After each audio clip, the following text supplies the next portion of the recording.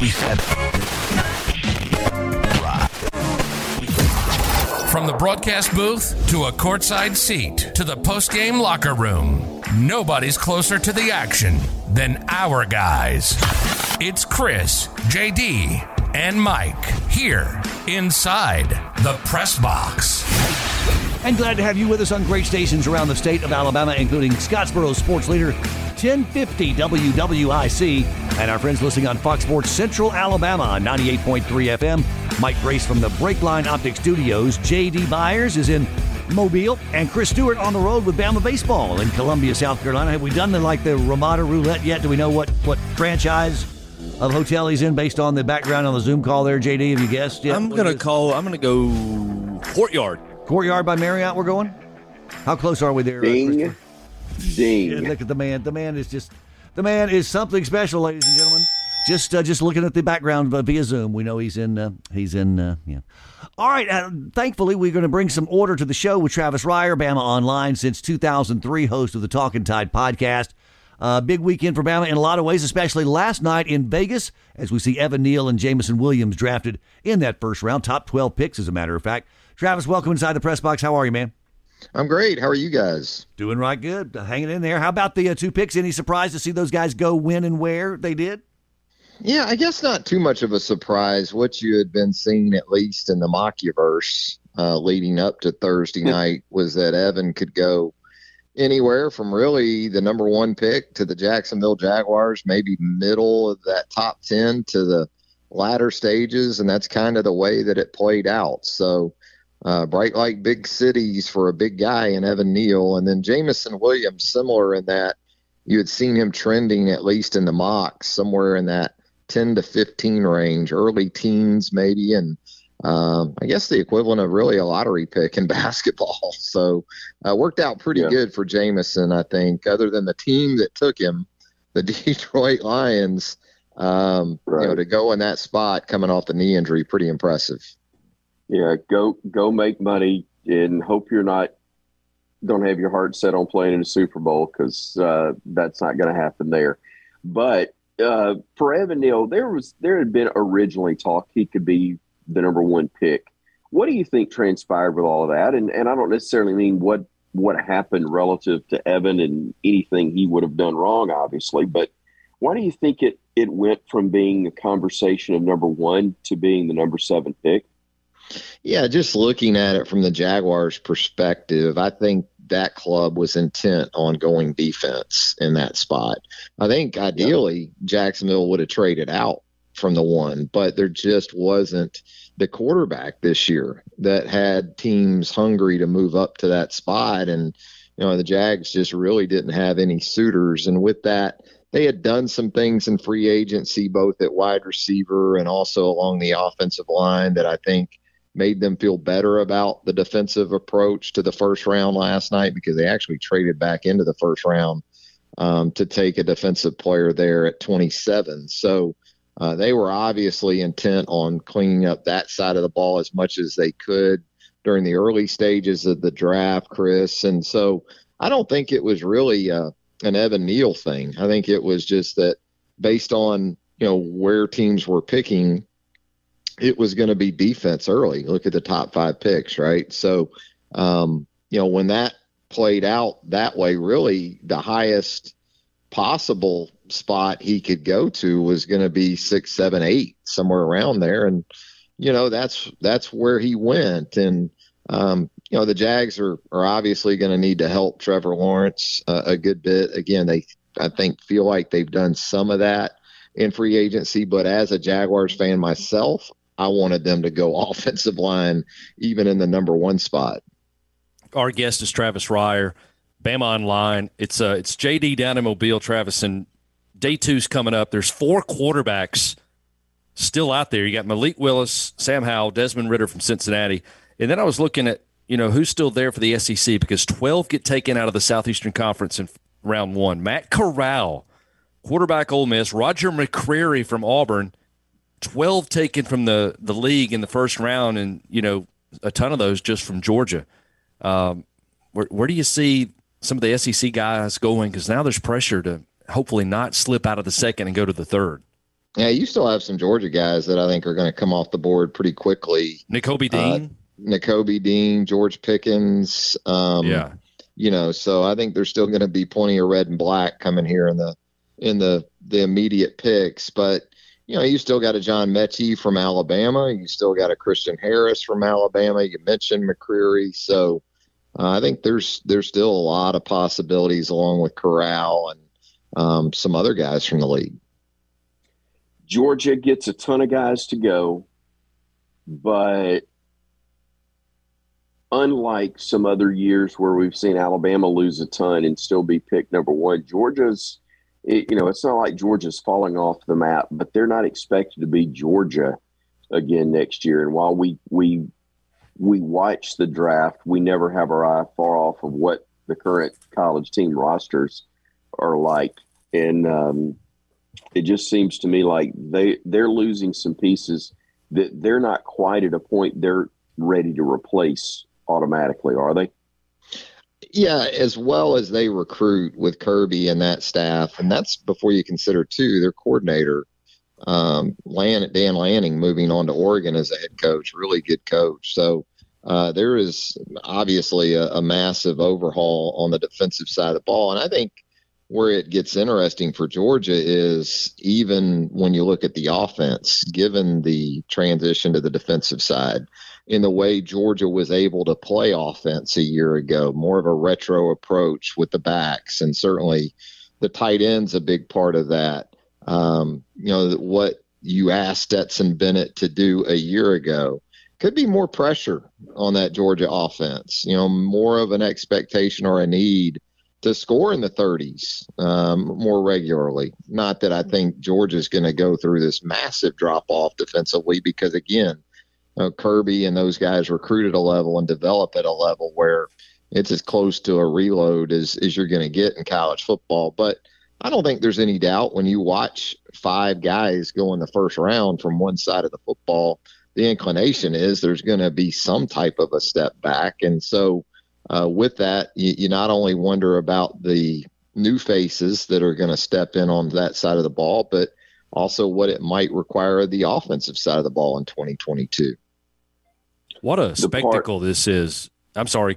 No, go. The fans, the ones who do go, and sometimes it makes you wonder, are teams sending them? Is the NFL sending them or giving them an attractive package to come out and do what they do because they dress up? And then what I saw, you don't necessarily have to be a huge NFL fan to be captivated by this draft. The luxury cubicles where some of the high prospects were in these elongated cubicles out in front, and they had like these luxury living room sets, like they went down to Rooms to Go and said, hey, we want to decorate our cubicle and get ready to be drafted and called up and put the hat on. That was just something unreal to see, Travis. Yeah, it was. But Vegas, right? I mean, what should we really expect? I was kind of expecting a reenactment of Evel Knievel jumping the fountains at Caesars or something, going back to the old days. But no, it's become an incredible event. And whereas, there was a lot of excitement about Vegas, I'm going to be probably more excited about one of the real grassroots towns like Kansas City hosting the draft coming up next year. So, that the anticipation and that great fan base is going to make that a lot of fun. And, I saw some interesting comments on social media, including from some current NFL players, that really the reaction from some of these guys with NIL in place now was kind of like, okay, here's my next deal. That's maybe what we're moving toward, the reaction and the emotion that we've grown accustomed to seeing with these selections. Is it going to become sort of toned down because, guys are going to go from having NIL deals, at least some semblance of cash, to the next level of what is professional football or professional sports. Travis Reier, our guest here inside the press box. Forgive me for going back to the college game again from the standpoint of next year. But Travis, we talk about Alabama and Georgia and what they mean within the SEC itself. in Georgia in the quest to overtake Alabama. And certainly they did in winning the title last year, but sustaining it is the question mark. How does Kirby avoid what happened for Nick Saban in year 2 after national championship number 1?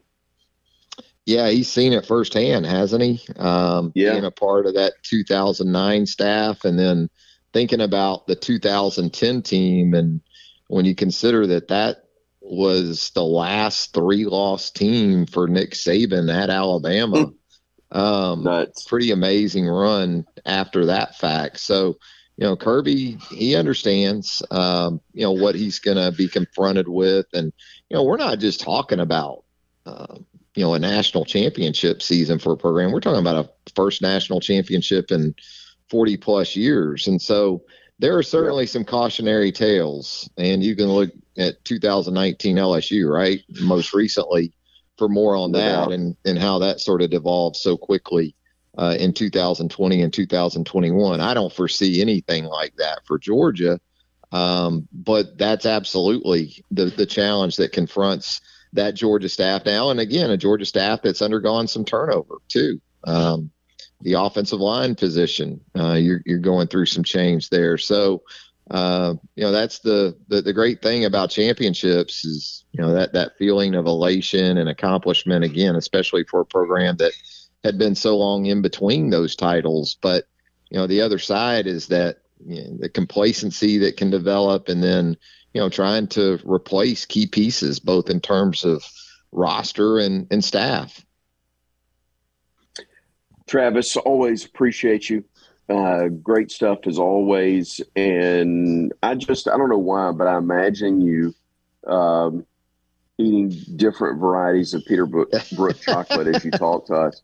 I just know how I would be if my wife had her own chocolate shop, and that's exactly what I'd be doing. So you're a better man than I if you're not just constantly. No, you've got me pegged. No, munching. Chris, you're right on it. I 15, 16 years into this thing, I still eat the chocolate like it's the first day at Peterbrook. It's ridiculous, normally but I'm highly blessed, highly favored. No doubt. Because I was going to say, normally you tell a spouse, don't bring your work home with you. But by golly, you want, when your wife has her own Peterbrook store, bring your own work home with you. Well, if she doesn't, I'll go to work and get it. So she kind of has figured that out by now. I think she likes to keep me out of there as best she can. She can regulate it a lot better if she just brings it home, rations it. You can't Don't turn you loose in there. Hey, Travis. Man. Travis, before we let you go, I wanted your thoughts, just your side and what you're hearing, but also your opinion with what has now turned into old news, but still talked about is the news at the NCAA, Mark Emmert stepping down. But, the process of now deciding where do we want the NCAA to go and look like, and then identify a leader to get us there. Where do you see it? And do you think that hire will be sooner than later, even though Mark Emmert said he's willing to stay till next summer? I can't even venture to guess how that process is going to play out. Obviously, Greg Sankey's name came up quickly, which he equally as quickly shot down and refuted that possibility. And it's really fascinating from a power broker perspective when you look at the SEC right now, and you've got the commissioner of the league who's essentially saying, I'm in a great spot where I'm at as the commissioner of the SEC. It's kind of similar to when the Pac-12 commissioner job came open, and even at the AD level in the SEC, a guy like Greg Byrne wasn't especially interested in moving to the Pac-12 as the commissioner. So if you want to know what the pecking order is like right now in college athletics in terms of power brokers, I think those are a couple situations you can point to. And, I know that there's a need for improved leadership and those things, but ultimately, at the end of the day, it's a individual who is essentially going to take shots on behalf of the NCAA in terms of being in front of things and in front of the public. So, I'd like to think that there's a major upgrade coming in that position. But, man, to try to figure out how that will play out, I really don't have a great feel right now. No, right there with you. Appreciate you. Thanks again so much, and we will talk to you soon. Awesome stuff. Thanks, guys. Have a great weekend. Appreciate you. Thank you, Travis. You too. Travis Reier again, BamaOnline.com since 2003 and host of the Talkin Tide podcast. Find it wherever you find your favorite podcast. And on Twitter as well, at Travis Reier. Just that simple for BamaOnline.com. Put a wrap on this first hour of a Friday, April 29th edition and set you up for hour number 2 after this. Breakline is more than a brand of sunglasses. They're an Alabama-based company with a vision of providing high-quality Italian-made eyewear to those of you who enjoy life outside the box. Breakline Optics offers dozens of frames to choose from, plus military-grade Trivex lenses and customer support like no one else, including a lifetime warranty and even a loss replacement program. Find your perfect pair online at BreaklineOptics.com. BreaklineOptics.com for Italian-made sunglasses built to last.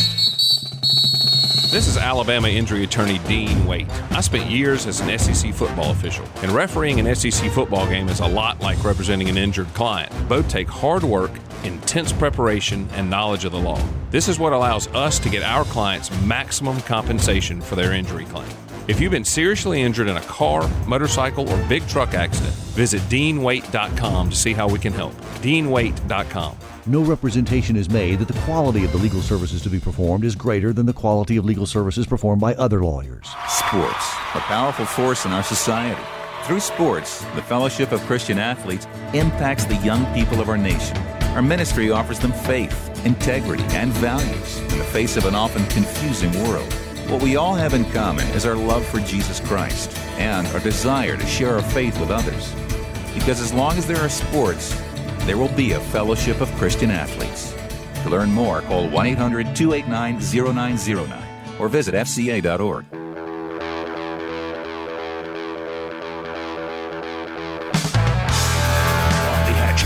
Flirting with disaster on a Friday. This is pretty much the theme song for this show.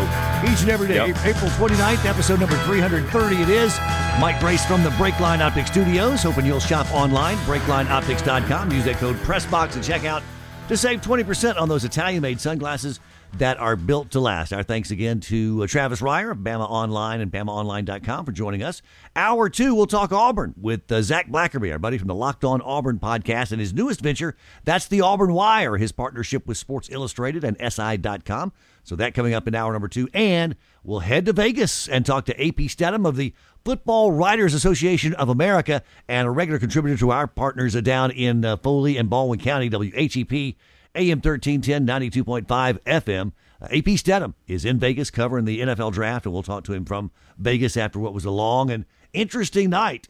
We talked about the draft picks. We talked about the record 9 first-round trades that took place last night. And how about the Steelers taking Kenny Pickett? Yeah. Even after they've drafted him, you still got guys doing the TV because I guess they got to have something to talk about, and they're still talking about his hands not being as big as most quarterbacks. I'm like, he's already drafted. Yeah. They've evaluated him. Yeah. Stop harping on that. But here's the cool thing about Kenny Pickett. The Pitt Panther will get to play his pro football in the same stadium he played his college football. How about that? Yeah. In Pretty Pittsburgh. Cool. That taken by the Steelers. Cool. And no Malik Willis.